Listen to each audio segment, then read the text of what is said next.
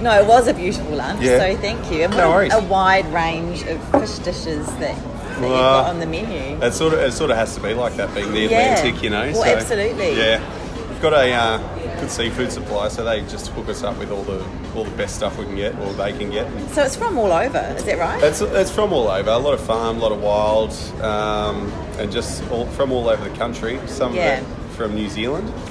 That's good. Like the John. Picked up on the accent. Like the John Dory mostly comes from New Zealand if it's not local. And if we have Hapukura or Blue Eye on the menu, that sometimes comes from over there as well. Yeah. I was saying to my friend who came for lunch that we have bluff oysters, and but they don't really export them over here. We can't get them. They're the best oysters ever. Although those Tasmanian oysters are really delicious. Yeah. But there's something about bluff oysters. It's so cold and wild down the bottom of the South Island. There must be something to do with the...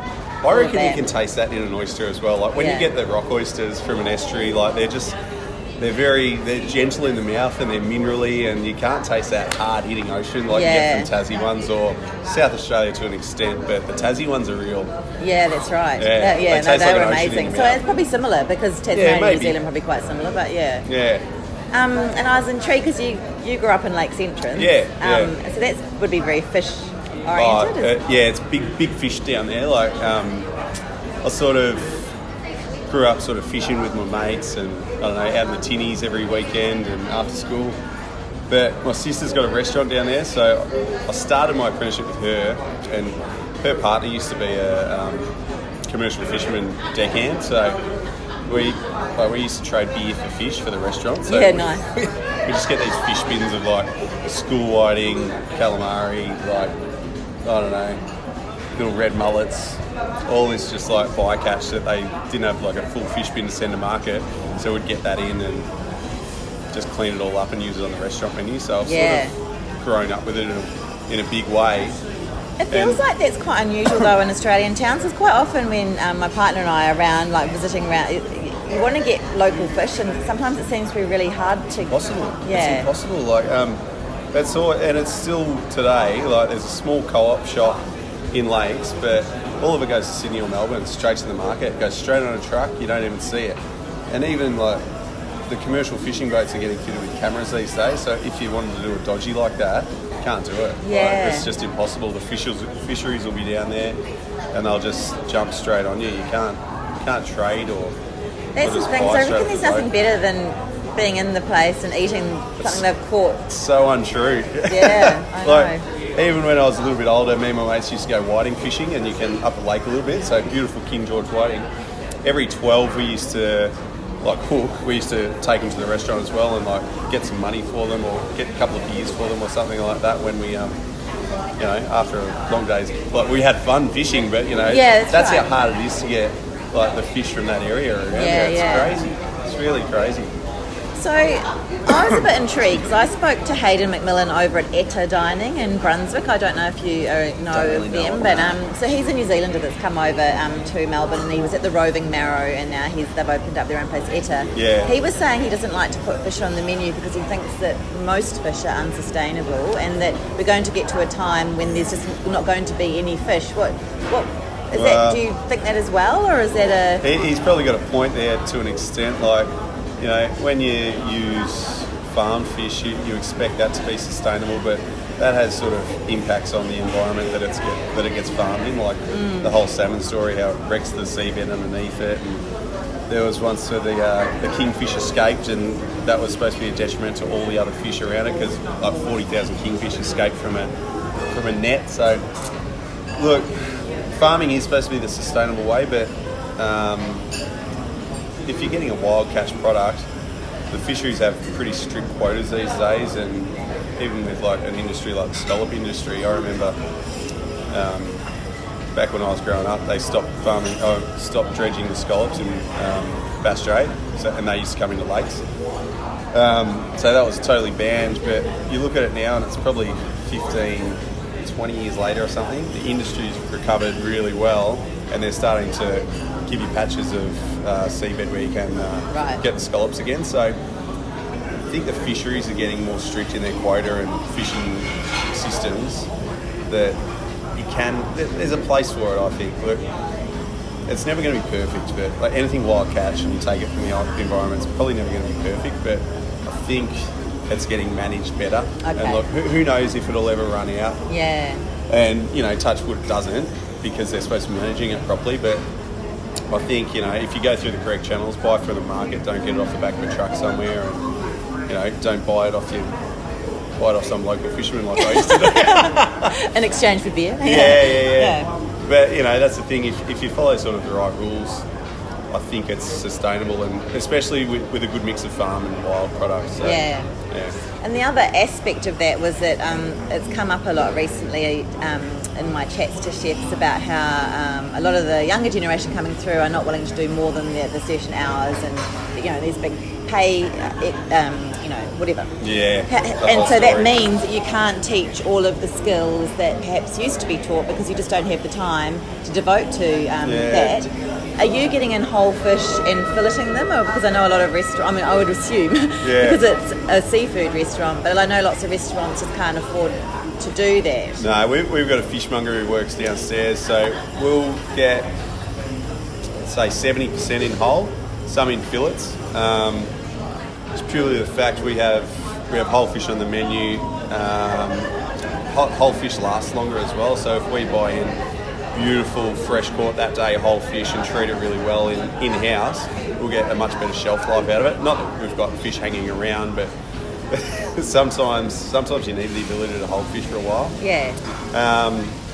Some fish, yes, we buy in fillets, and just because we use so big a volume of fish, like over a weekend we'll have probably 100 to 120 portions of each main course fish on hand, so it's a lot of fish when you do it, but I've got a fishmonger working 5 days a week, so it's a full-time job for one person. Yeah. But when it comes to training for that, in our oyster bar section, we've got probably 4 or 5 people working there, and they'll work with the fishmonger. They'll do like the crustacean prep and the oyster opening and the prawn peeling. So it's sort of like the apprenticeship in that fishmonger section while they watch the fishmonger work. So there is time for learning in our kitchen, and it's pretty good. But saying that, you're right. With the hours available, you do have to watch how much especially the apprentices work as well. Yeah. Like some of the senior guys, they'll work longer and harder because I don't know, they're from that older school sort of generation. It's not that they're forced upon, but they'll just come in earlier, leave later. Well, they probably just maybe enjoy it, and it's just what they do. And you'll find that with the apprentices and younger guys too. If they want to learn a day on fish, I'll say, yes, learn it, but sometimes I'll come in on a day off just to learn sort of the art of it, which is really good. It's good that they got the opportunity as well. Yeah, well, I suppose it's like when you're studying anything, there are aspects where you've got to go over the allocated time to... You can't get paid for everything. You can't get paid for everything, no, well, that's right. I've done it, everyone's done it, it's just what you do. Yeah. If you want to learn something new, you're going to have to chase it to an extent, so... I mean, just thinking about all that variety of fish on your menu, are you going for, when you're building a menu profile like the one that you've got on, do you go for, is it seasonal or is it flavour, or what do you build on? A little bit of both, We try and have different cooking methods in our fish, like we've got raw, steamed, roasted, that's about it, but like grilled. But and then the garnish we try and keep seasonal. There's a certain amount of fish, like there's the wild caught stuff which you have to be careful when you put it on. Like winter's the best for most wild caught fish, and then in those calmer months you'll get the sort of inland fish like whiting and garfish and stuff like that. So autumn's a good time for that. But we build it around stuff that we can put on, like the farm stuff. So I think at the main course portions of fish we've got 4 farmed and 2 wild on, so maybe 3 and 2. So you have to have that balance. Yeah. So I build the menu around the protein, but all the garnish around it becomes seasonal. Yeah. So you had the kingfish today, which isn't really seasonal. You can get that stuff any time of the year, but maybe something like the John Dory we've got in our menu, which is with the asparagus sort of regular risotto. So that'll go for 2 months or 3 months or something, as long as the asparagus is around. Then we'll just change out the garnish and probably use John Dory again because it's a real crowd pleaser, and it's not endangered and we can get a good supply of it, and that's the stuff that comes from New Zealand, and I don't know, it's a bit of a crowd pleaser as well, so Yeah. we never want to really take that off. The Ora King salmon stays on because it's a farm product, and that was here before I was here, so that we just sort of keep that on, and the guests here come to expect it to be on the menu, and we've got a really good following from it. But other than that, it sort of stays a little bit, higgledy-piggledy, and we use stuff in the fish and chip shop and stuff on our oyster bar menu and the raw menu to correlate with those main courses. So say we've got barramundi on in the restaurant, we'll do the nice centre cut pieces of barramundi, and then we use the wings and the tail pieces in the fish and chip shop. So you get that same quality, but we use the secondary cuts maybe in the fish and chip shop, or we'll use a cheaper cut of fish maybe in the oyster bar to give it that different price point towards the restaurant. So that's one of the reasons around that. But yeah, writing a menu, and especially here, it's tough sometimes to get a great snapshot of Australian seafood, but be a little bit different in all your preparations and cooking methods at the same time. So, and it's such an institution. Well, in terms of where you are and the public that are coming here. How often do you change the menu, or do you seasonally-ish? So a couple of weeks ago we changed every main course we had on, except for the fish and chips, which don't change. And then next week we'll be changing 50% of entrees and the sides. So the first menu change was bang on spring, and then the next one is sort of a little bit later into spring. But then after we change that, we'll go. We'll be looking at a summer change as well. So not bang on the change of the month, or the change of the season, but just sort of progressively. And we find that it's a less of an impact on the kitchen as a big working team, and it's easier to introduce to waiters. They have to get their knowledge of the dishes so they can sell them and know what they're selling.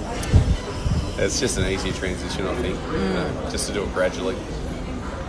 And just in terms of all those different flavours, I was thinking before how, number one, can anyone be a chef, and how there's so much creativity involved, but there's so much, you must have this library in your head or your sensory system of all these different flavours that you use to...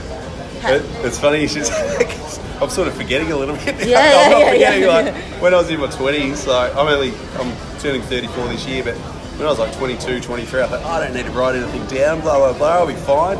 I'm getting older, I'm like, what did I put in that back in the day? What was I doing then? So I've started writing a lot more down these days, but yes, things come back to you, and say you use salmon or something, you'll start thinking, what was I doing back then when I was using salmon, or what did this guy teach me when I was doing salmon, and what we were doing in this restaurant. So it all sort of starts flooding back when you, sometimes you just lay in bed at night and just go salmon for an example. You just keep thinking of things that you used to do and new ideas, and maybe you go out for dinner at one of the many places in Melbourne or wherever, and you steal ideas from people. I don't think anyone's putting their hand up and go, I'm totally independent. Everything's borrowed, used, redone, so I think it's one of those rare restaurants that you're just totally original, I think. And I think everyone's pretty open to that, so it's good. That's right. Because I think from a dining point of view, from an eating point of view, a lot of our enjoyment from eating comes from when it unleashes a memory or that kind of from an aroma or a flavour. So for example, on the we had the 4 different little raw taste, and on the salmon, there's miso. There's it's a burnt spring onion and ginger relish. There's butter in it because there's I was like, what is that flavour? And it felt really it was a really homely kind of feel. And then he was like, oh no, it's spring onion and miso, and I was thinking, but there's a salmon's from New Zealand, maybe that's I know that flavour. No, so that's the King Ora salmon, and that's one of the examples of using the nice centre cuts for the main course portions. And then we use the belly for the sashimi, which is just 50% plus fat.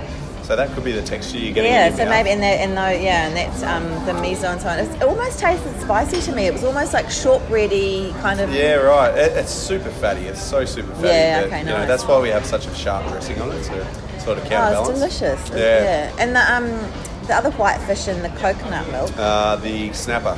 Yeah, that's good, isn't it? It's so fresh and it's got that fattiness of the coconut milk and the avocado, but it's so Oh, yeah. It's just like any Beautiful. bowl of Thai curry or something. That's right. Yeah, but what's the name of that? What is the name of the fish done in milk? What is that? It's some. It's Peruvian, isn't it? Ah. I think. I can't remember what it's called. Interesting. But so we've sort of done that, but we've put a sort of Thai twist on it, I think, putting the kaffir lime in there. As soon as I get kaffir lime, I think of Thailand. And I think that's the good thing about... That's where I don't mind just throwing out the rule book in terms of which cuisine I do. Right. But that's what I mean too. You must have this repertoire of flavours that you know what other flavours would go with the other one. So you don't need to have had that combination to know that these two would go together. Yeah, well, to me, that's like a sort of classic fresh curry flavour, but we've just taken it out of there and put it on raw fish, and I think that works really great. But that's the thing with raw fish, it'll take on any flavour you want it to. It's just like a blank canvas, right? So you can just go nuts with it, which is great. Yeah.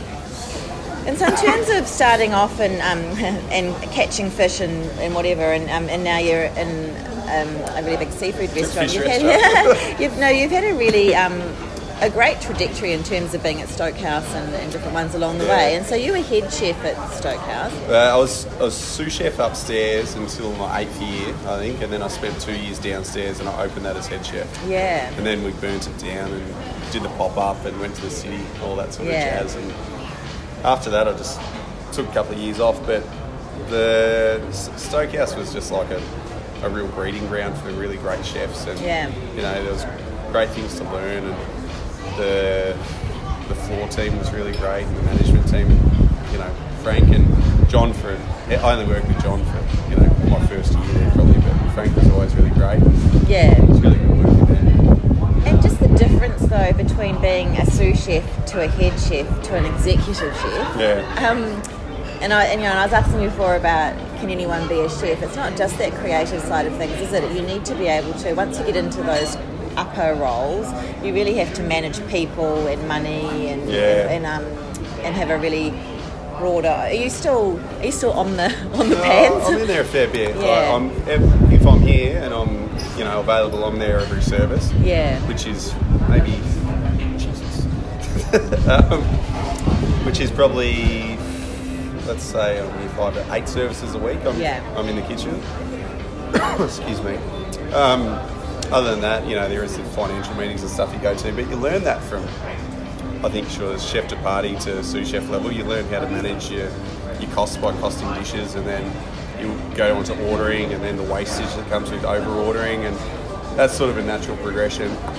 But when you get to people, people's the hardest thing, and I think a lot of people will agree, staff are so hard to find, good ones anyway, and then to keep them is even harder. If you can keep a chef for 3 years, I think you're doing pretty bloody good.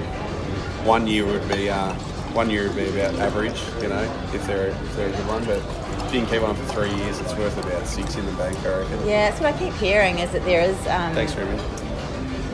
Yeah, and that they almost have the younger ones, not to say the lower levels, but the younger ones coming in and kind of can pick and choose a bit. And 100%. Whereas you want to keep your team, you're going, it costs money to train them, but also you want a team that gels and works together. And So in this team I've got now, this is probably the biggest venue I've worked. Stokehouse is pretty small in comparison to this.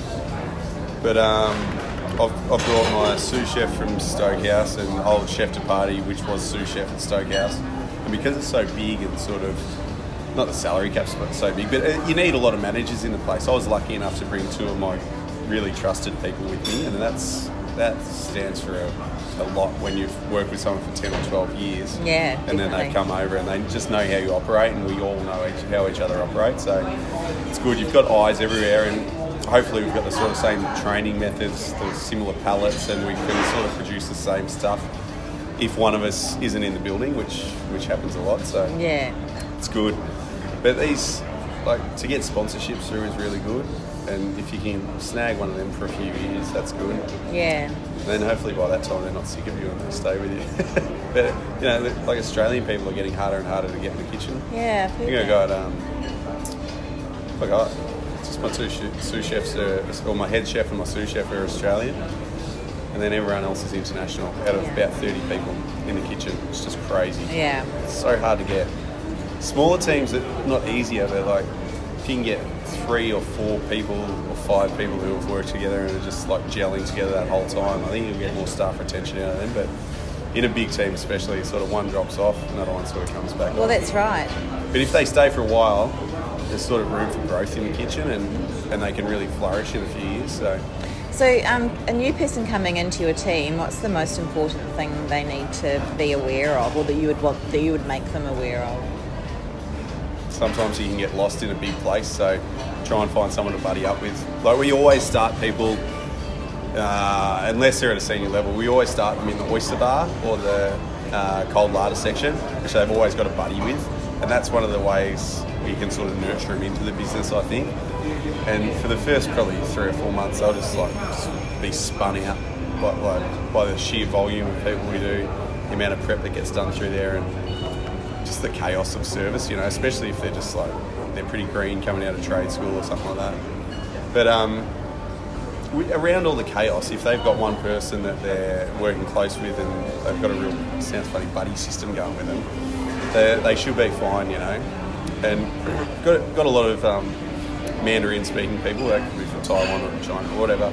But and it's sort of, might sound a little bit bad, but I try and put someone who speaks Mandarin with another Mandarin speaker, and they'll train them in a different language. Yeah. They always speak English during service, but if you can, and the Italians I put together, and it sounds a little bit maybe racist, but I don't think it is. I think it's good for the training and to feel comfortable in the kitchen as well, just to have someone to talk to in their own language, and it's good.